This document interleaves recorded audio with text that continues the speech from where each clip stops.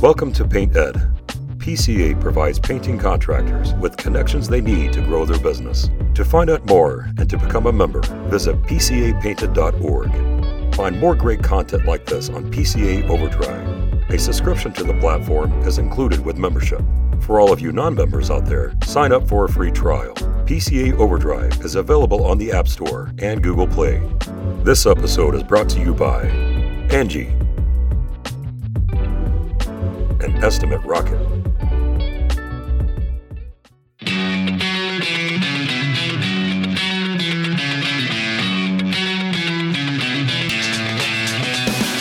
Welcome to the Painter Marketing Mastermind Podcast, a show created to help painting company owners build a thriving painting business that does well over $1 million in annual revenue. I'm your host, Brandon Pierpont, founder of Painter Marketing Pros and creator of the popular PCA educational series, Learn, Do, Grow, Marketing for Painters. In each episode, I'll be sharing proven tips, strategies, and processes from leading experts in the industry on how they found success in their painting business. We will be interviewing owners of the most successful painting companies in North America and learning from their experiences. In this series titled A Painter's Dream, Jason Paris will be discussing what makes the painting industry so attractive to ambitious entrepreneurs and how painting company owners can capitalize on current and future opportunities. It is a 4-part series. In episode 1, Jason discussed macroeconomic trends and how the ebbs and flows of the economy should affect decision-making and planning within your painting company. In episode 2, Jason dove into the influx of young talent into the industry and what that means for all painting company owners. In episode 3, Jason outlined what you need to do in order to make your painting company sellable, allowing you the option for a lucrative exit. And in the final episode, episode 4, this episode, Jason will elaborate on his philosophies of business and how they apply to you and your painting company. If you want to ask Jason questions related to anything in this podcast series, you can do so on our exclusive Painter Marketing Mastermind podcast forum on Facebook. Just search for Painter Marketing Mastermind podcast forum on Facebook and request to join the group, or type in the URL facebook.com/groups/Painter Marketing Mastermind. Again, that URL is facebook.com/groups/Painter Marketing Mastermind. There you can ask Jason questions directly by tagging him with your question so you can see how anything discussed here applies to your particular company. Jason is the chair of the board of directors of the PCA and founder of Paris Painting, the most successful painting company that Painter Marketing Pros has worked with to date. Jason, welcome to episode 4. Thanks for conducting this series, man. We made it. We're finally here. I am terrified. I do not know what you're going to do. Well, I know a little bit because you outlined it 5 minutes for me. But I've been worried about this one for about 6 weeks. Yep. So this is one that we laid out. We said we're going to do a 4-part series, and 1, 2, and 3 made a lot of sense. And then, this seemed like the fun one for me to just throw out there. Just spitball. And now here we are, and we have to deliver. So here we go. But we're going to talk of business, basically business philosophies and like you said, how they apply to your business. And there's, this is like an infinite well of conversational topics. And so spend a little bit of time thinking about what are some of the foundational things for how we run our company, how we run the companies here at All Holdings, obviously the company of Paris Painting, and then our other businesses as well. And this is something that people who followed me around the internet land have heard me say plenty of times, but the philosophy is the blue ocean concept, right? It's kind of this idea of there's a lot of, you call it growth mindset, that there's a lot of opportunity out there, right? It's like a blue ocean of opportunity, right? It's not this fixed mindset or that you're like limited in what you can achieve. And the way that that's kind of strung out through words has been your only competition is your ability to execute your business model. Now that is super, super true in residential repaint. But for whatever reason, and I think it's changed quite a bit, but 5 years ago, that was very, very antithetical to how most people's paradigm was. Most people viewed, my ability to succeed is determined by who's in my market and who I'm competing with and how well they do and all these weird little things, which just doesn't play out in residential repaint. I keep saying residential repaint because I'm not a commercial painter. I'm not an industrial painter. I've always laid out the example of, I'll just say, this is a premise. I like to win. And so in residential repaint, I think cooperation is the best way to win. If I were painting, just water towers in the state of Minnesota, I'd be slashing people's tires, right? I would not be cooperating. I'd be competing competitively in a zero sum game, right? This would not be a blue ocean. That would not be a blue ocean. But we do operate in a blue ocean, specifically residential repaint. So that's the first philosophy of business: is your only competition is your ability to execute your business model. It truly is a numbers game. So if you're painting water towers, because you probably have to have relationships or contracts with municipalities, things like that, that's a zero sum game. Residential repaint, your point is essentially that there's enough work to go around, so it's really working together. You can actually You're get not more. limited. Yeah, you're not limited by the market cap. And water towers, and this is just a philosophical, like a hypothetical. So I don't know. Maybe there are way too many water towers. I don't know.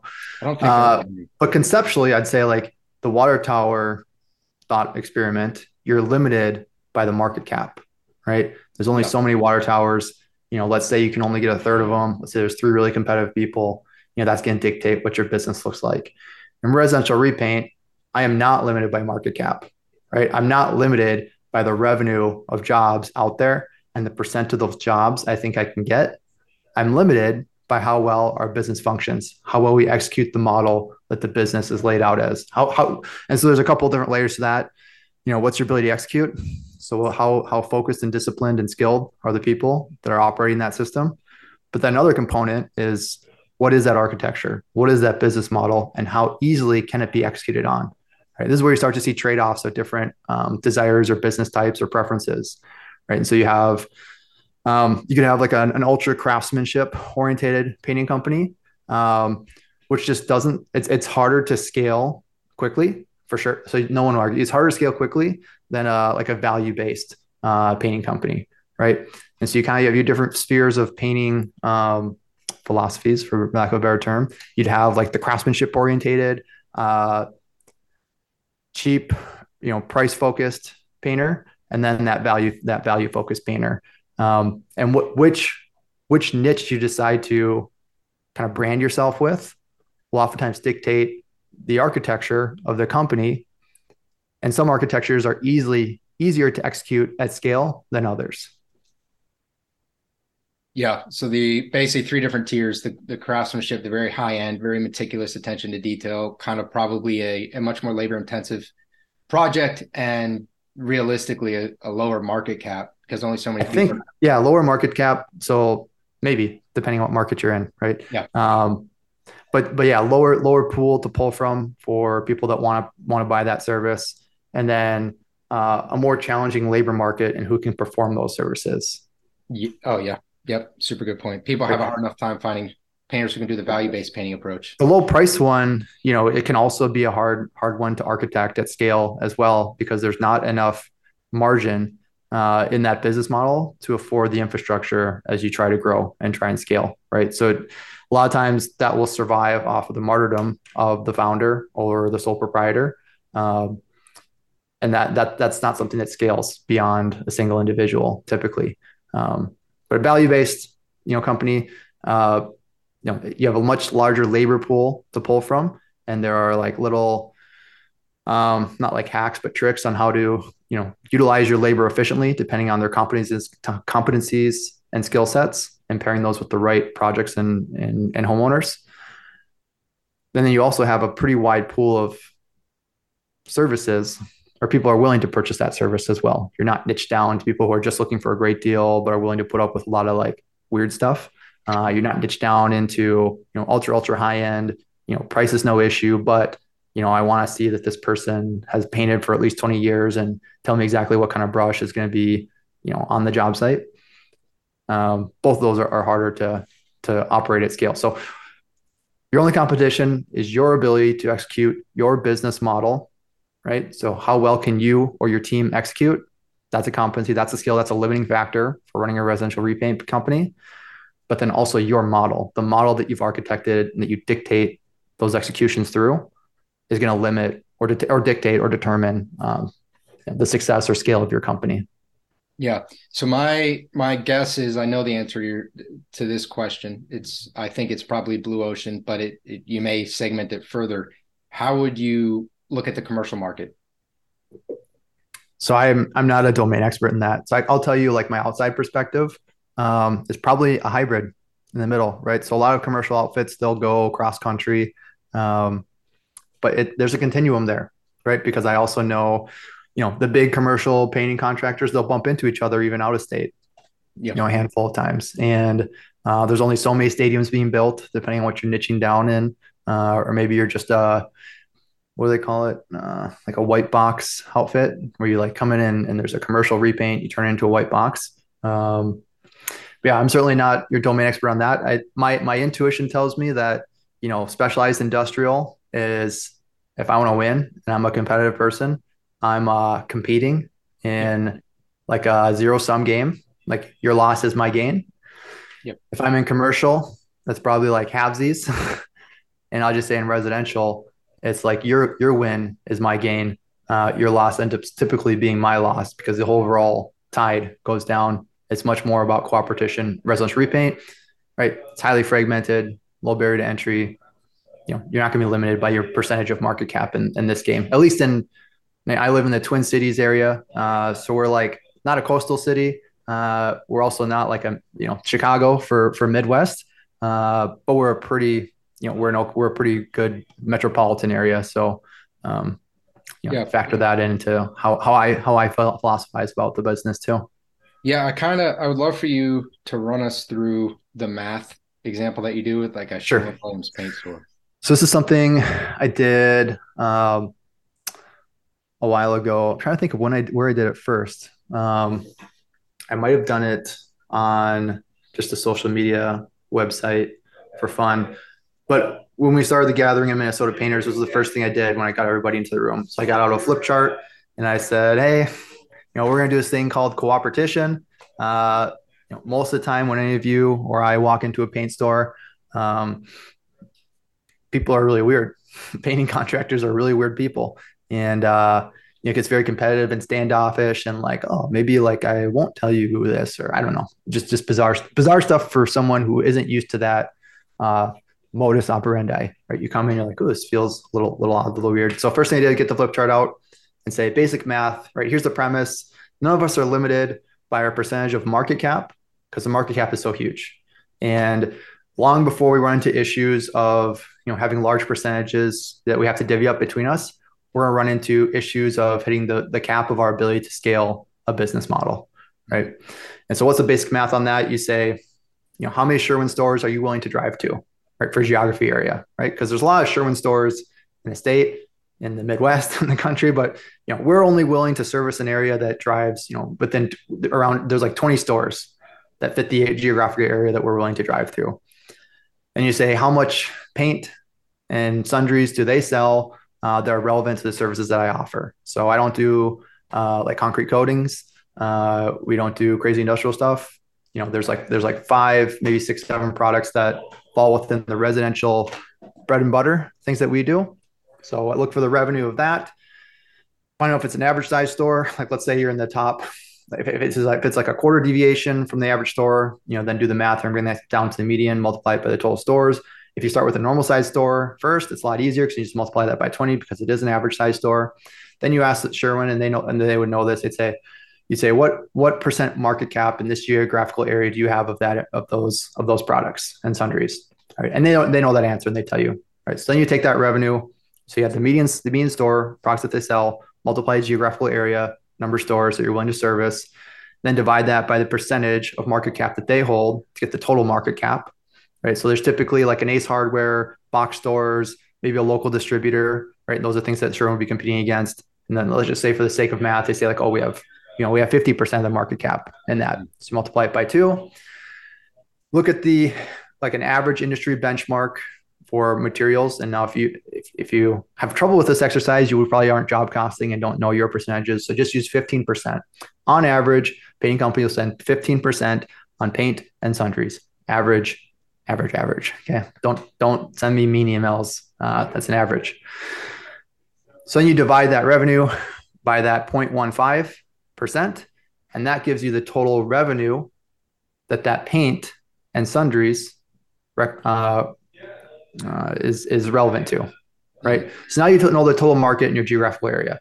It's a big number, right? You start doing the math and you're like, oh, if everybody in here became, a $10 million company, we'd be okay, right? Yeah. Now, not everybody is. Maybe one person is. And okay, now you at least have a grounding, a perspective of what reality is. And that's like a healthy exercise to do in life. Get grounded in the facts, get grounded in the numbers to make sure you have an appropriate perspective. I can give you two more examples of this. I have a leaky bathtub. Like my bathtub, like after the kids take a shower, it kind of like leaks, or after they give them a bath, it's like dripping. And I'm like stressed out. I'm like, oh man, this is like a little stressful. Like, how much am I spending in my utility bill? Should I call a plumber out here and tighten it up? I'm like, it's probably like a $200 trip charge. Should I do this or not? Emotionally, I'm stressed out, but then I start doing the facts. Right. So I sit there for a minute and I count the number of drips. Is this a real story? This is a real story. So I count the number of drips. This is what you stress out about? So I usually get stressed out, okay. And then I go to the facts and I say, well, what are the facts? Okay. Right. So I count the number of drips in a minute and then I go, well, how many drips are in a gallon? And what's my cost per gallon? And I end up doing the math and it's like, okay, this is costing me $2. No, it's costing me 5 cents a week. I'm spending 5 cents a week with this drippy thing. I'm no longer stressed out. All the stress goes away. Yeah. Goes away. And then I start doing the math of like, well, how much is that per year? And I'm like, well, if I did get a trip charge out here of $200, what's the cost of that capital over the year? I'm like, oh, I'm actually saving money by not having a plumber come out here because I can put that $200 to work in the market or on investment and make more money than I am losing in this drippy thing. Now we'll probably get it fixed because it's kind of annoying, but that's just an example of how you take stress, go through the facts, go through numbers, make it less stressful. The second thing is, this was years ago. I felt like we were spending a lot of money on food. So then you go to the US FDA or whatever it is, and you see what is the average. They have like a budget, normal, and like high spending family budgets. You say, okay, we're actually spending within the normal range based off the data of the US Census. Since then, we moved next to Whole Foods and Trader Joe's. So now there is no budget.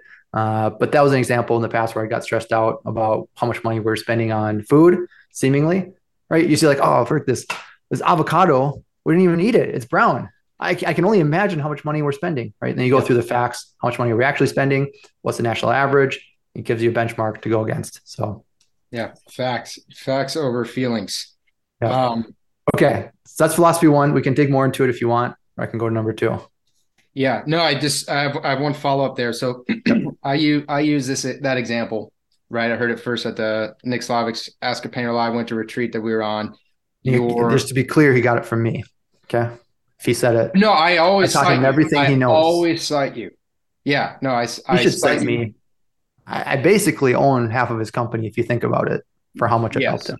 Yeah, you do. Yeah, no, I got a draft on that authority whatever way I can, right? So no, I cite you the Sherwin-Williams example because I actually was on a call, and I'm going to leave all the specifics out of this conversation, but I was on a call yesterday with a company that said they're a little under $1 million in revenue. They serve an area, metropolitan area that is over 1 million in population.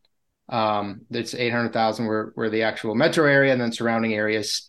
And they're again a little under 1 million in residential repaints per year. And they told me that they think that they need to either expand their geography further, which again, they're already over 1 million people. I think it's about 1.4 in their service area, or they need to go downstream more. And they're not that top craftsmanship that you were saying. They're the value-based approach.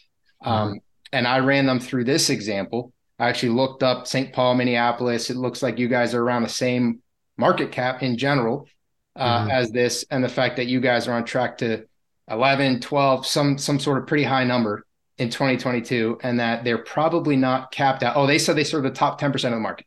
So there is that. That's what everybody says. Yeah, right. And so the reality is it's probably a little bit more than that. But I said, if you guys are at 11 or 12 million with a similar population, my bet is that they can probably bump up without having to go statewide or something, or go, downstream and start competing more on price. And that's where I think a lot of painting companies, they think they've tapped it out or whatever, but they're not actually sitting down doing the math. Yeah. I think it's really easy to visualize if you even just hone it into one store. And you're like, man, I'm if you're $1 million, let's say, I'm paying $150,000 of paint and sundries. I'm like, I need to go to new geography, right? And it's like, well, that store is selling about $2 million of stuff, of revenue. And let's say half of that is relevant to the services that you provide. That's like $1 million. You're like, well, easy math. You're 15% of the revenue of that store, of that's That one one. store. Yeah. And so like then it's like, oh, so that means that there's 85% that they're selling that are relevant to what I provide that I'm not doing In that store. in one store, right? And I like to drive around, and that's, let's say it's an average store. I don't know what their area is, but say it's an average store, and they like to service 10 stores, right? And so suddenly you're like, oh, okay. So I don't know. Hopefully it starts to click with people. Maybe like you need a visual or something like that. But Yeah. It was very odd as I got into running my own painting company and went to Sherwin stores, how standoffish painting business owners were. It was just weird. I was like, huh, this is weird. I mean, it would make more sense in like different market conditions, but for this market, it's truly bizarre behavior, which I think is ultimately rooted in insecurity and maybe just anger. There's a lot of anger in the painting industry, but I think it's ultimately all rooted in insecurity. Yeah. Awesome. So what are we calling philosophy one there? Okay, blue ocean. Philosophy one is blue ocean. Okay. What is You call a lot of philosophy? things. Yeah, yeah. Yeah. You call a lot of things. Blue ocean, growth mindset, cooperation. Cooperation. What is philosophy two? So two would be the long game versus short game. This is a philosophy how you run your business. And then I was talking to somebody yesterday, and I said the only reason I'm playing the long game is so I plan on doing this for a long time, right? That's the only reason it's a good strategy. Otherwise, I if feel I like were just anytime things aren't going well in my life, I say, well, I'm playing the long game. But I as think the long as you long plan on game is doing it, longer than most people realize. Like we want instant gratification. The long game is like a years long game. It's not 3 6 months. yeah. If you're interested in doing it for a long time, right? If you're not interested in doing things for a long time, or you have uncertainty about doing things for a long time, short game would be your best Quick wins. strategy to Yeah. optimize utility or whatever You can get you're out. starting to measure. So maybe that's like a more simple philosophy, but it's just this concept of playing the long game versus playing the short game. And I like getting rooted in things that are super, super simple, which is you play the long game and you plan on being in something for a long term. Yeah. Right? If you're not going to be in it long term, don't play the long game. Play the short game. Play the medium game. Hedge your bets. Do some risk management, things like that. But being in it for a long game, that's the only philosophy that I hold. It's a philosophy that we have at Paris Painting and then larger in all of holdings as well. Yeah. How that plays out practically, right? It's probably the most basic way I can explain it would be is you're focusing more on your balance sheet than your P&L, right? And P&L is important, and you can't have a world-class organization without a strong P&L. One, it's the gas that allows you to do cool things within your company. It provides the margin for infrastructure and all that. But making sure that you're properly stewarding that balance sheet is important as well. It's the classic, the golden chicken and the golden egg, right? And so you want to make sure you have a healthy tension in that, right? You never just want to focus 100% on that maybe it's a golden goose. Maybe I don't know what it's called. No idea. Do gooses lay eggs? Golden I'm goose. Let's pretty call it the sure. golden goose. I don't think I don't think they don't give live birth. So yeah, I'm pretty sure they lay eggs. Okay. Did you know that some sharks lay eggs and some sharks give live? All right, that's a tangent. This is what I was afraid of with this episode. This is what all right. So gooses, like you never want to focus too much on the golden goose, right? And then forsake the golden eggs, right? You want to make sure that you're properly harvesting and stewarding those golden eggs, but you also never just want to focus on the egg harvest and neglect the goose, right? So you have to have a healthy tension, a healthy balance on the both. For the long term, probably want to steer a little bit more towards stewarding that goose, right? Because it's a goose that's going to continue to produce those profits, those eggs for a long time. And the golden prize in these businesses is stable, passive income. And a lot of times someone will achieve one, but not both, right? So I don't know if you ever talked to a business owner, but they're like, yeah, my profits are pretty stable. Pretty much every year we make this much money, but it's certainly not passive, right? It's a lifestyle business, right? It's your classic lifestyle business lifestyle businesses where you don't have to work very hard, but you make a lot of money. But if you stop showing up, it would crumble pretty fast, right? You stop getting money, right? So you have like this awesome job, which is great. It's a God bless America scenario. Yep. Their scenario is, I have passive profits, but they're not very stable, right? It's like your classic owner who steps out and there's like an individual or maybe a few individuals or a little team that are running things. And it's great for like 2 weeks, 3 months, 6 months, a year, 2 years. But it's not stable. It doesn't last forever. There's not inertia there. There's not momentum. And you have passive income, you have passive profits, but they're not stable for the long term. So to be able to harvest both stable and passive income, passive profits, that's really like the golden mark for a painting business. So as you know, my background in another life is in finance, investment banking, and private equity. The old P&L, the old balance sheet. Yeah. And I'm not 100% sure what you mean. So if I'm not 100% sure, probably other people aren't. So P&L would be like your capital investment in a painting company. Like trucks and things like, is that kind of what you're referring to? Things like that, or? Good. So I would say, painting companies are not super capital intensive. So it's great that you clarify this because it gets to a point. You look at another elements of balance sheet as like brand or culture, brand and culture, right? Those would be the two big balance sheet items. So you can squeeze out your brand equity for the sake of short-term profits, right? You can squeeze and get all the profits you want in 2023 to the detriment, to the lowering of your balance sheet, of your company's brand, right? The way you do this is, maybe just cutting some staff and having a thinner layer of client service. Customer service is kind of falling through the cracks. Yep, falls through the cracks, but you're not paying that overhead, so you're squeezing out some more profit. Your brand equity goes down, right? Culture would be the same thing. You're driving people a little too hard, spraying them a little too thin. You're not making those deposits that pay off in the long term, right? So you're squeezing. It's going good for this year's profit line, but over the next handful of years, that's going to hurt as that culture diminishes. Culture is a big asset that the company has. So it's basically what you're talking about is reinvesting back into your business through a team, through treating your team well, through making sure that the customer is well served versus pulling out the highest net profit possible, but maybe kind of leaving some pieces on the table there. Yeah. I mean, honestly, another element would be your labor.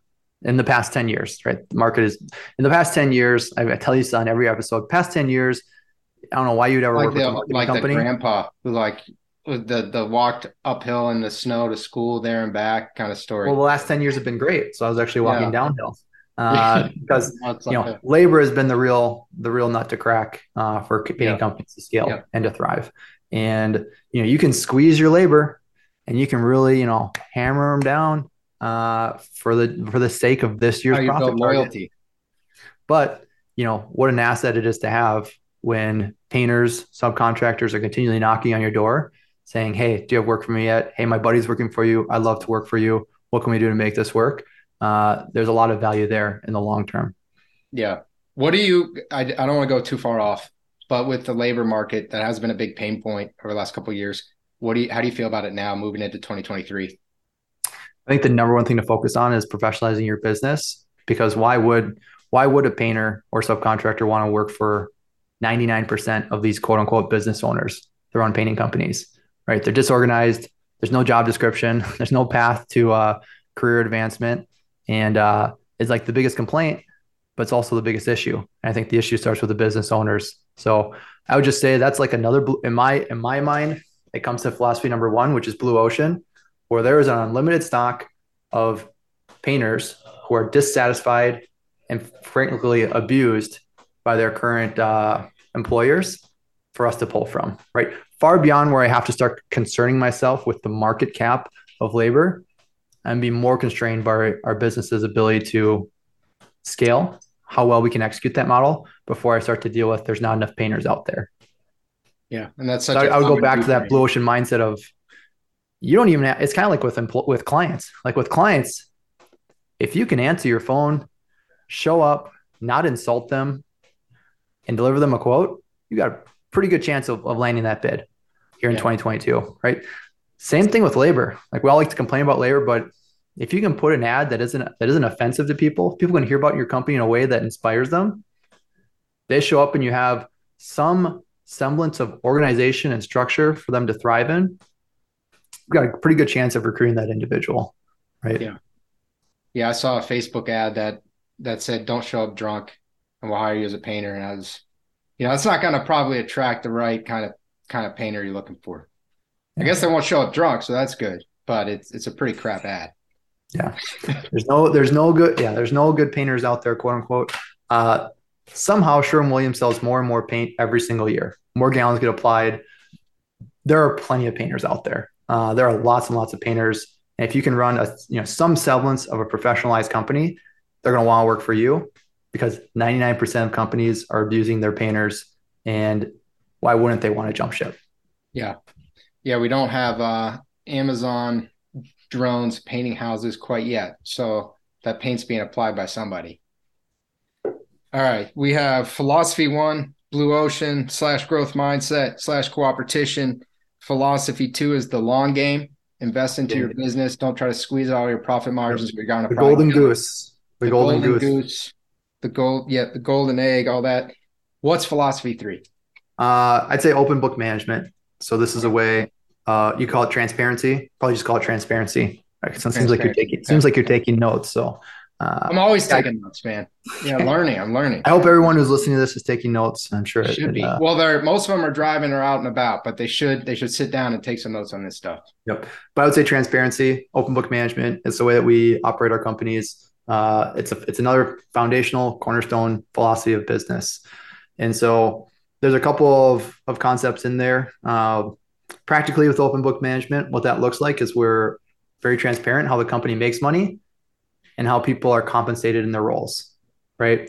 So there's an overall business model, an org chart, a budget, financial systems in place, right? We'd say, here's an easy example, sales and marketing. Here's your budget that fits within the percentage of the business model that works. How you make money within that percentage is up to you, right? And it opens up a couple of fun conversations, which are, we've had people come and say, how can I'd like a raise. I'd like a raise. Yeah. Right? I don't know if any business owner has ever heard that before. I'd like a raise. The response is always like, that's fantastic. Tell me how that works. Right? The business model, the metrics, the KPIs, the cost on margin is how much most of our roles are compensated. Seems like you want to raise. That's awesome. Tell me how that's going to work. How much money do you want to make? If they don't, it's never like, I'm never going to tell you no. I'm never going to tell you no. The answer is always, how can we? Yeah. Right? How can you make $200,000 next year as a sales rep at Paris Painting? Mm. You tell me, right? Yeah. So it seems like you're going to do this many bids. You're going to have this level or this size, average job size, right? Your skill is going to be developed to this level where you sell that percentage of jobs. You're going to generate these many bids on your own. So when the business saves on that marketing cost, we'll give that to you, right? Whether we pay Google, we don't use Google, whether we pay a marketing service, I don't want to say, or use any marketing, is there any marketing service that could be out there, or we pay that employee to self-generate that lead, doesn't matter to me, right? So then we start saying like, okay, here's how that would work. Here's how it does work.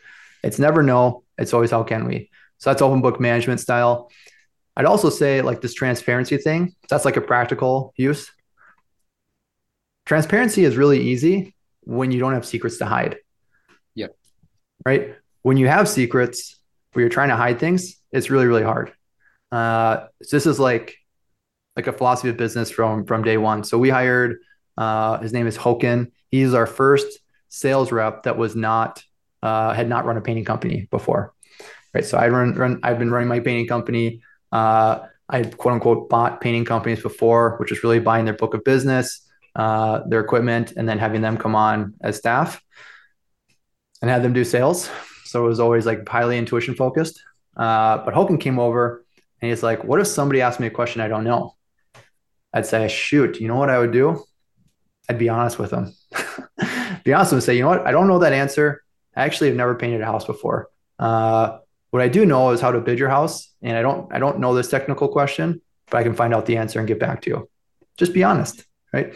We have nothing to hide, right? I'm not like trying to like, you know, hide the weenie and say, hey, Hoken has never painted a house before.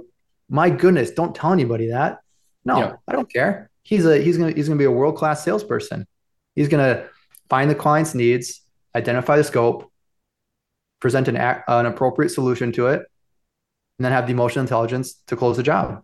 Right? He's gonna do it all in an organized way so we can deliver a world-class product at the end. And homeowners will appreciate that. If anything, it'll bode in your favor. Yeah. Now, sure, like again, people can message me their mean emails after I do these podcasts and say, well, what about, the commercial industrial project? Does this happen? Because you filmed a couple of podcasts with us. Do you get mean emails? Only on yours. Oh, No, cool. Awesome. Good to know. Makes you feel good. Yeah, sure, specialty scenarios. But in general, I just say, be honest with people. Just be honest. And if someone says like, oh, why didn't you get back to my email? Say, I'll be honest. I pieced out for 3 days and turned my phone off. It's something I do every year. It's kind of like a silent retreat meditation. And, I had a lot of emails and I didn't get to yours. I'll get to it the next day, right? Don't be like, oh, shoot, they're going to find out I'm a fraud. So I talked about the insecurity early on. Like there's a deep, deep root of insecurity in this industry that's rooted around, I think, like they're going to find out I'm a fraud. And part of that is just the origin story of most small business owners in residential painting. They come, there's two origin stories. One is my dad did it and I took over the company, or I painted with him for a while and started my own company. The second origin story is very similar, but it's the second part of that first one, which is, so I worked for a guy and it was not great. Yeah. That's like the most common story in the industry. I worked for a guy and it wasn't that great. Most companies are not great to work for, which gets me back to the blue ocean concept on labor, right? So they end up starting their own company, but that doesn't go, they're like, I'm a fraud. I don't know everything about business. I actually don't know everything about painting, but I know this is better than what I was doing. Now I have all this insecurity. So I'm build these walls, get combative with other painting contractors in the store. Jason walks in all hunky-dory, happy, and starts trying to talk to people, and immediately gets like people like fighting him and like being mean to him. And I'm like, geez, this is weird. This is weird, right? Because it's weird for the market condition of residential repaint. You think there'd be a lot more competition. But then you start to like get into the industry a little bit more, really find out the roots of the origins, and like make a hypothesis on the psyche. I think there's just a lot of people are going to find out I'm a fraud fear that drives that behavior. So let's say someone listening to this feels that way. Let's say they feel scared. That's fine if you're a fraud. How do they fix it? What do they do? So I would just like, I remember, you don't have to just be honest. I mean, what you are is good enough. Okay. What you are is good enough. And I say like early on, I worked with a handful of general contractors, and they'd be like, yeah, I'm going to need you to, paint that sconce over there. I'd be like, okay, just what is a sconce? And so it's like, just what is a sconce? I don't know what that is. I don't know what a sconce is. I painted in college, started my own painting company. We do a great job, but I don't know what a sconce is. What does that word mean? Right. Now, a lot of people would be like, okay, sconce. Yep. Yep. And then they get back home and they're like, what is a sconce? And like, oh, frick, I should ask this question about what color it should be. Right. Cause now I figure out it's a sconce. I'm like, okay, do you want that to be the same color as the wall or a different color? Yeah. Because that's going to make a difference in how I bid this. Right? You can identify quickly, but what you are is good enough. That's what I found for myself. I was like, hey, GCs would ask me these questions all the time. They'd be like, I have no idea. Or they'd start talking to me about a project and be like, what does that mean? Yeah. And a lot of times they don't know. They're just like saying stuff. What is a sconce? I think it's that thing. I said it because it's a weird thing. I think it's the thing that's behind the light, when the light's on the wall. I think that's what it is. Okay. Well, I'm gonna have to Google it because I actually don't know. It is. I think it's like that thing. It's definitely the thing. So it's the thing behind the light. If it's a thing, then I'm right. All right, it's one of these things. Yeah. Just go ahead and paint that sconce. No worries. If your painter comes up to you and says like, hey, can you lay out my schedule for the next 3 weeks? If you're trying to hide it, then that's a hard question to answer. Yeah. Or you could say like, hey, I don't actually know. I have your next week booked out. After that, like I'm flying by the seat of my pants, man. I'll be honest with you. Like I'm scaling this company. We're like, I'm burning the midnight oil. I'm doing the best I can. I've got a good track record of surviving. So we'll figure it out. Yeah. Right? That is better than people can read through you pretty quick. You can get along a little, bit, like trying to be, do-si-do around people. But people sniff that out pretty quick. I think you just get more respect when you're honest with people. Yeah. Just say, this is what I am. This is what I can do. No, I don't know what you're talking about. No, I don't know the answer to this. I'm actually bad at that. Like people are, it's what you want in life too. Like you want to be appreciated for the things that you actually can do and are good at. Yeah, those are a couple examples. Homeowners questioning Hoken on like, hey, what would you do? Well, I don't know. I can't even think of a question. And then he called me. I'd be like, just be honest with them. Tell them you don't know. And like, well, what if they like hammer you? Like, how don't you know this? Say like, just tell them that you're a financial analyst. Yeah. And you just quit your job. And you start working with a painting company because you saw the future and what was going to happen here, and you're excited about it. And yeah, you don't know a ton about painting, but you do know how to get customers' needs, accurate scope, identify the right solution, given the basic knowledge that you have. If you don't know the answer, you have great resources around you. So just tell them that. Yeah, people value transparency, and it's refreshing because it's unusual. So when you're transparent, they trust you more, and they're even if it weren't ideal, oftentimes it's actually bodes in your favor because you're so open about it. And it's easy to do when you're not trying to hide things, right? Yeah. I think people hide a lot of stuff because of that root of insecurity. And it's just be okay with who you are, be okay with your level of competency. Likely it's more than enough for this market. Yeah. Okay. So the philosophy 3 is transparency. What is philosophy 4? Call it democratizing versus dictating, right? Or democracy versus dictator. So this is not like a political debate around structures, because there's no debate. Dictatorship is actually the best model. If you have Marcus Aurelius as like the dictator, like the one guy leading everything, it's phenomenal. It's the best. Like that's going to outperform democracy any day of the week, right? The problem is that that's not sustainable in the long term, right? So then you get Nero, and then things go pretty bad, right? Yep. So if you have Marcus Aurelius, this is great. Everybody's happy. The kingdom is phenomenal, performing well. High risk, high reward scenario here. Yeah, it's most effective. It's how every painting company starts. Yep. I say most, but I can practically say every, and people, even if they want to email me something mean, I can say it'll be fine, right? Democracy is much more stable in the long term, right? America is, I'm going to get so many emails. Democracy. Hey, everyone listening, don't stop emailing Jason mean things. Stop emailing me. Stop emailing mean things. Cuss words. These are his viewpoints. You don't have to agree with them. You can cuss at me. I can handle it. Stop sending mean stuff. No more. Just kidding. People don't send me that much. But everyone, it's the ones that you do get that you're like, then you try and respond to them, and you realize that there's not a high level of reading comprehension there. And it's like a social media, war. Like it's just best not to get involved. So anyways, democracy is much more stable over the long term. America has proven that out through much longer stability, staying on top. But dictatorships are much more effective. Then you start to get into business philosophies of when is it appropriate to have a dictator, and when is it appropriate to have democratize, whether it's a democracy or you say democratize the decision making, right? Okay. Or even all the way to the point of democratizing the equity of a painting company. Mm-hmm. And so, there's not like an easy answer for, right? Because in the startup, it's much better to have a dictatorship. As long as you can have high performing key individuals in place. I prefer dictatorships in general.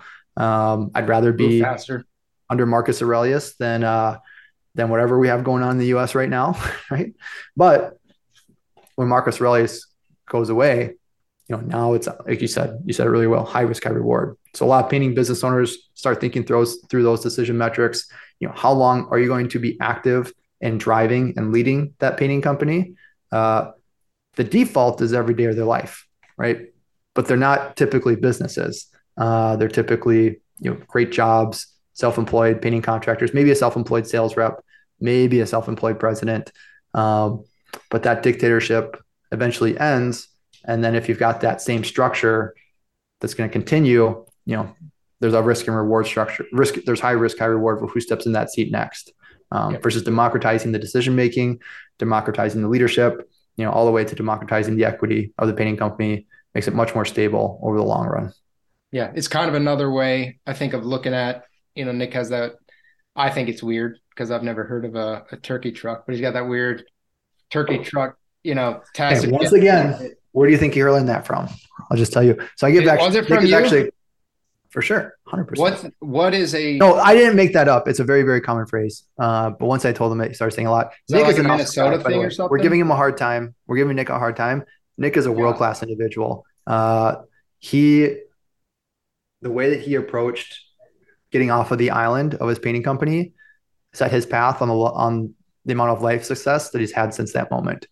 Right. Most people who have been grinding, grew up in the family business, grinding on their own for 10 years, finally find out what professional painting businesses look like by getting off the island, get pretty bitter pretty fast, right? Pretty defensive, pretty bitter, pretty angry. He chose. Why is that? Because they've been doing it the other way for so long. There's a lot of trauma and pain to like, I mean, Nick has spoken openly about this. He's like, yeah, I wasted like 10 years and that opportunity cost, Yeah, it's I'll never painful get to look over. at that. Right? Yeah.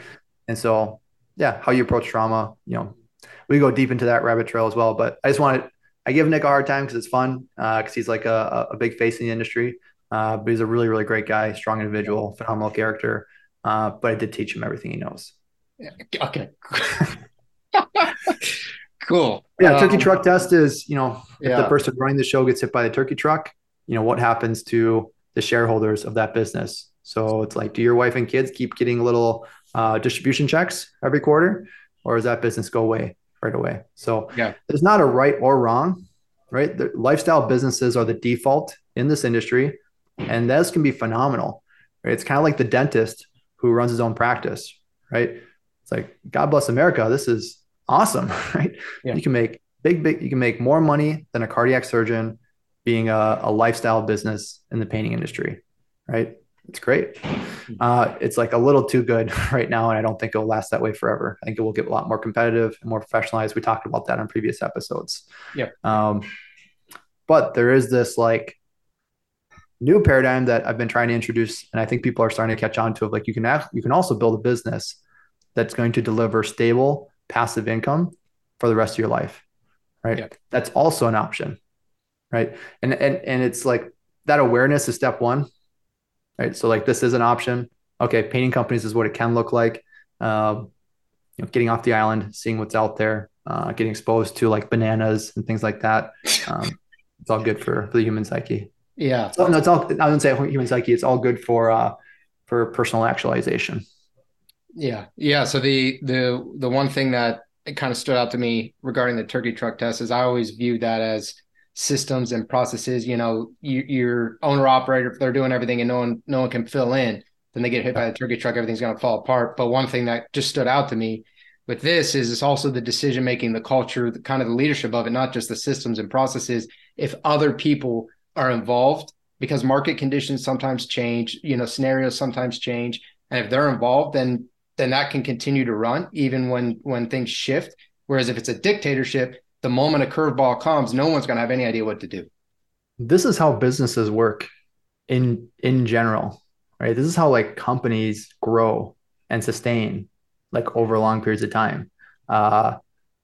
This is not how painting companies are run, right? But it's how like you go to the Fortune 500 list, any major, like this is how business works. This is how business, this is called like business, right? And business is a pretty foreign concept in the painting industry. Won't say that way forever. Listen to previous episodes, please. Also, don't email me mean things and saying that I don't understand. There's a lot of great painting companies out there. I agree. You are definitely one of them. So you don't need to email me about that. But in general, it's not like we're like in a pretty niche space, and it's just like a weird period of time where the modus operandi has been, lifestyle business, and that's great. There's nothing wrong with that. But it shouldn't be the proliferation that it is in the market, right? That's like an odd thing. There's definitely more incentive than that, and that hasn't clicked yet, hasn't switched over. We've talked about a little bit in previous episodes, but that certainly seems like the conditions are laid for that to change. Yeah. You listening, you're the best painting company. So be happy. And we're going to have, you're not a fraud. You're fine. Not a fraud. You're doing great. And we're going to have Jason, you're going to come live in the Facebook group, because I'm going to try to pull out some of these haters. We're gonna Dude, try I to like love the bait haters, them. man. We're gonna bait them, and we're gonna get them to leave something, and then we're You gonna should kick them out. definitely bait them. Then Yeah. I'm suspending them. So that's how we start to You don't have leave. to just give them my personal cell number and they can call me. Yeah, harass. Goes right to voicemail anyways. My phone doesn't ring unless you're in my contacts. Philosophy number 5, the hard way is the real way. This is just a philosophy of like, if you want to achieve something worthwhile, it takes work, right? The most fun part of running a business is usually this time of year, because you get to put your plans on the whiteboard and they look awesome and you're high-fiving each other for how much money you're going to make next year. And it's super fun. But the reality is like, that's called uninformed optimism. That's the ivory tower. And if you want to achieve results, you got to get out of the ivory tower. You got to get into the ground, the mud, and you got to plow Rubber the fields. meets the road. Yep, you got to plow the fields, right? And hard work is the real work. I don't know how else to say it. It's this concept of, if you want to really integrate culture, values, performance into a company, you gotta go shoulder to shoulder. You gotta bear that yoke with those around you, and you gotta plow the fields. Yeah, there's no shortcut to that. Yeah, no, 100%. I think, with marketing, with my industry in particular, there's so much hype. There's so much, everyone's always doing great, right? Everyone's doing great. This new thing's works the best thing ever. And I think it's frustrating to me to see, because I know it's not true, right? It's always, everyone tries to make it look really easy, right? There is no easy button. You have to be good at what you do and you have to put in work to make it work, right? That's the long-term success. There's someone I listen to, I like a lot. I'm sure you probably listen to Alex Hormozi.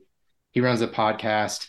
He's very successful, coaches people, built a lot of really successful business. But Alex Hormozi says that people as a whole tend to grossly underestimate the amount of work it takes to become massively successful. And you've talked about this, the entrepreneur, the business owner, you have to have a high tolerance for pain for a pretty extended period of time if you're going to really create something magnificent. And a passion that will push you beyond rational thought, right? Yeah. Because it's a lot of times, and it's not every scenario, so don't email me, please. Dude, you are hung up on these emails. You're saying it's not happening, but I know it's happening. I'm actually speaking it into existence, unfortunately. You are. Yeah, you're gonna get tons of them. So it also requires quite a bit of passion, because it's a tremendous amount of pain, non-optimistic reality staring you in the face, with no guaranteed outcome, right? So you're not guaranteed to be successful just because you put in the work. Nobody is there like, wow, he's working hard. This is great. This is not like a law firm where you get to like clock your hours. Partner eventually. You work really hard. It's like, okay, like he's putting in his dues. Like we'll pay him more per every hour he works. He's gonna make more money. This is great. Yeah. You can work really, really hard as an entrepreneur, and you can get hit with a curveball, and you can actually lose money. Yep. Not just make money, not make much money, not make no money, but lose money, right? That's how business works. And you have to have like an irrational passion, I believe, is why we look. When someone says they're entrepreneurial, it's like, where's that irrational passion? Because you're not guaranteed a result. It's going to be super painful. And there can be times where there's just not a lot of optimism in front of you. Yeah, it'll be dark. Like you said, you're chewing glass, you're staring off into the dark abyss. That's entrepreneurship. I want to push back on you a little bit, Jason, a little bit on this. So there's a quote that I like, that I live by. I agree with you in a lot of ways, but I also want to push back for anyone listening. The only way you fail is if you quit. That's what I live by. And I think you hit these curveballs, right? You can have a business, you can have a painting company, and something happens, so you get sued, whatever occurs, and you actually could lose that business. You could lose money. You could get to the point where you're bankrupt, right? This happens to people. You have to go get a job. But if you want to own a business, and I want to caveat this, and you're willing to implement self-growth, so you're willing to learn from people who have done it before, you're willing to do whatever you need to do to learn, not just keep beating your head against the wall, because that is a way to fail forever. You're willing to learn and adapt. Eventually, you will succeed. I sincerely believe that. But it's probably going to take longer than you want it to, and you're going to enter darker times than you wish that you were in. Yeah, there's like macro failure and micro failure, and And what is failing, right? Do you ever actually fail if you don't quit? That's Silicon like, Valley loves when you fail, man. You're supposed to fail like 50 times. Then you're you know, winning, supposedly. so I don't, yeah, there's bankruptcy laws written in the US that encourage of taking risks and swinging big and all those things. Yeah, we have a bit more padding than in a lot of A little more places. padding. Yep, a little more padding. Now it's not like a get out of jail free card. There are real consequences to that. And yeah, to your point, if you spend 3 5 years building a company, uh, sacrificing a lot and don't make any money, is that a failure? Yes, no, depends on your Yeah, reaction to it, right, over the long term. Micro failure, I would say, yeah, that's a big fail. yeah, But macro, can you overcome that? Can you take that as a learning point and not quit? You are not a failure. That business endeavor did fail, right? yeah. And That that's business important endeavor failed, distinction. but you're not going to fail long term. You are not a failure. You can still be a success. And what is success, right? What is failure? We're all on this earth temporarily, Here we So, go. Yeah. we have this limited sphere of influence, Putting on my and seatbelt. if we learn anything from the ancient Egyptians, Yeah, it's that cats, pictures rule the internet. they do. Yeah, well, here we go. I have an app called Cat Facts.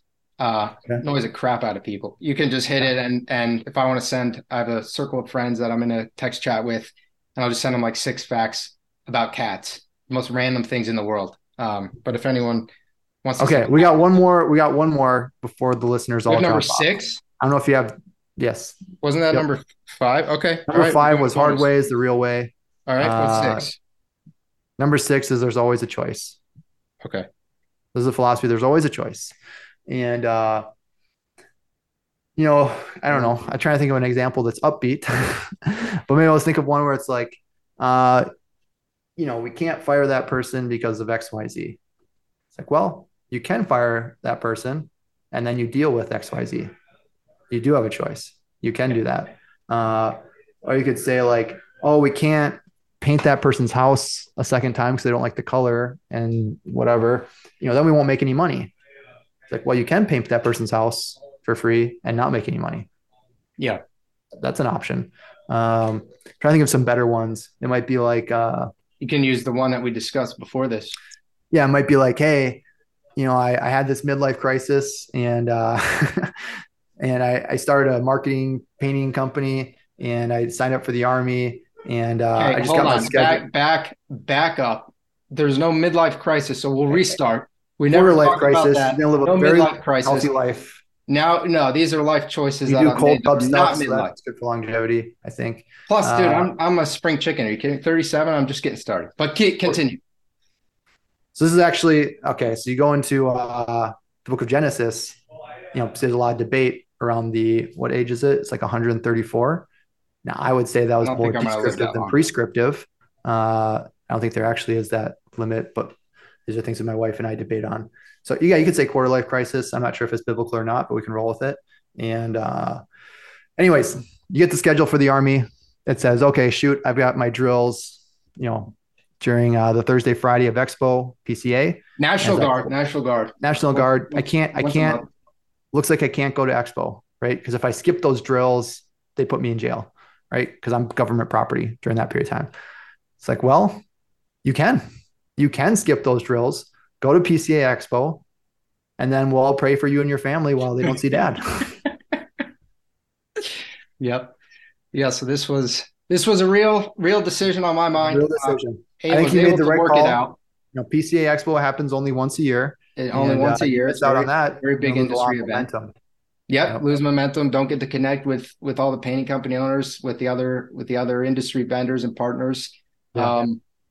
And yeah, made my decision, but ultimately was able to get that worked out and do not have to go to jail. But it was a point where most people, if they were staring at that and they think, oh man, there's a chance I get put into jail. Oh, I don't have a choice. We always have a choice. Just what are you willing to? What consequences are you willing to endure? Yeah, you want to weigh out those pros and cons and make the appropriate decision. But yeah, there's a lot of head trash on like, oh, I couldn't possibly deal with the pain of this decision or this result. Yeah, And it's like, well, is that worse or better than the pain of not doing that? sure. So I think another example, like I was talking to a drywall painter or a drywall contractor. This was like 4 or 5 years ago. And he's like, yeah, I can't possibly bring, people in-house as W-2s because the workers' comp would be so high. I'm like, well, what's the benefit? Does the benefit outweigh the cost? Right? You're telling me you're spending all this money on issues with 1099s. How much does that cost you? Mm-hmm. How much would it cost you to do W-2 payroll taxes and everything? Right. And could you charge more to your clients with the certainty that comes with the control of W-2? What else could you change? And all that stuff. And I'm just like, I believe you, but just tell me if it's real. Did you actually think through this, or do you just have emotional trauma over the cost of something? Right. So a lot of times people get loss aversion or emotional trauma around the cost, right? Firing somebody, giving something away that's unjust, dealing with an injustice, all those things. That cost is real, but does the benefit outweigh it? And that's something that there's always a choice in business, in life. There's always a choice. And don't forget the benefit. Don't forget to do the full analysis of weighing things out. You have a choice. You get to make that decision. I mean, that's one of the beautiful things about entrepreneurship, and about business ownership. It puts you in the driver's seat, and you ultimately get to make your life decisions. Yep. Yeah. A lot of it's that first principles reasoning approach of like, what is true? What's actually real? Do I have preconceived parameters that I'm operating in? And what if I took those down? Would I still come to the same result? Going through that decision matrix, the quicker you can start, just start with cluelessness as you approach a scenario. If you can do that like fast, it's not too weird. If you get lost in that for a little while, people lose faith and trust in your cognitive abilities. So sometimes those parameters that we operate in are useful for external expectations. If you can do it quick or do it in private, it's a good model to go through to just be entrepreneurial, be a little creative. Ditch those preconceived notions and fear reactions. Yep. Elon Musk is probably, the most popular first principle reasoning promoter of recent time. And, probably his, I don't know, what would be his biggest success. Don't stop emailing me. They're emailing me right now. I can feel it. So Elon Musk, he's I would just say the number one thing is how he's approached rockets, right? And so traditionally rockets are very, very expensive. It's expensive to get payload up into space because you build this super expensive rocket, bring it up into space, and that's going to crash into the ground. And that costs a lot of money, right? To get payload up there. It's like, wow, that's odd. I mean, no wonder it's expensive. Can you imagine if everyone got into an airplane? We all got into, Delta airplane, got into aisle, 7G or whatever it is. And, flew over to Albuquerque, New Mexico. Pilot said, all right, everybody, put your backpacks on. We're going to have you all jump out of the plane. And then we're going to crash the plane into the crash pit, right? Imagine how expensive that would be if they crashed the plane every single time. You bought a ticket, basically paid for the construction of that plane. And every single time, or every time we drove to the office, we opened the door, rolled out, and just crashed it into the crash wall. Yeah. Right. Just like this, there's walls at every single building where you crash them. It'd be really expensive to drive everywhere. You had to pay for the construction of the vehicle every time, or at least the maintenance and repairs or the reconstruction. So, anyways, first principle there, you always have a choice. So, blue ocean philosophy. Blue ocean one. Transparency. No, long plan. Long game is number 2. Long game. Transparency, I'm pretty sure. Transparency is number 3. Democratize versus dictate. Is democracy versus dictator. Aurelius, Nero, America. 5, hard way is the real way. Get out of the ivory tower, get in the mud, plow the field. Put in that work. And then number 6, there's always a choice. Always a choice. Brandon, you should go to jail if you have to. Do whatever I have to, man. Do whatever I have to. Yeah. Is there anything else you want to add? Anything exceptionally weird? Because this is our weird one. I think I'm a pretty normal person. I don't think I have anything too weird.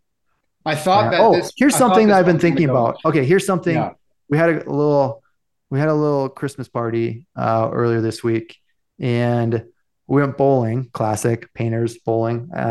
And society has this irrational expectation for what is a good bowling game. Okay. And what is a good bowling 300 frame? is all right. Okay. I would say 80 is great. If you I told think 80 me is pretty bad. If you're under 100, you're awful. there are 10 pins 100 feet away from me, I've got this ball. Spare, strike. I don't do this every day. And you're telling me that on average, I get 8 of the 10 pins to fall down? That's good. That's not bad. That's good. Also, there's the option of getting a 0 because you don't have that much leeway till it goes into this like 0 area. Well, I always play with the bumpers. I don't do that. Without the bumpers, 80 is a good score. I don't care what people say. Yeah. It's kind of like the fashion industry or the beauty industry. There's like this unrealistic expectation for women that they have to like put products on their face to be presentable. In bowling, 80 is a good score. You average 8 out of 10 pins down. That is fine. Society has unrealistic expectations for bowling, and I'm going to stand by that. So everyone here, if you're bowling somewhere near an 80, you're doing excellent. Just think about it. 8 out of 10 on average. These pins are 100 feet away, maybe multiple 100 feet away. I haven't measured it. You have a ball, and just also remember, you don't do this every day. You'd bowl like once every couple of years, maybe. You have to throw it, and if it goes too much to the side, one way or the other, you get a 0. And somehow you still manage to get 8 out of 10 pins down on average over 10, whatever they're called, scores. I said the word frames. Earlier. Over 10 frames. Yeah. So I'm gonna stick by that. I'm gonna stand by that. I think society's wrong, and just applying first principles reasoning, I think we should reevaluate, what the message that we're telling people who bowl, like myself. Well, I appreciate that. I'll feel better about myself next time I go bowling now. Sounds good, man. All right. This is it, man. Wrap up the series. Painter's Series Dream. 4. Yep. This is it. Thank you, Jason, for you're the first one. You're the first one of season 3. You're the first series. Hopefully people got a lot out of this, and appreciate you, man. Appreciate what you do for the industry and bringing facts and logic to everyone. 1 gallon at a time. PaintNet podcasts are produced by the Painting Contractors Association and are made possible by members and industry partners. To find out more about upcoming education opportunities or for more information about joining PCA, visit pcapainted.org.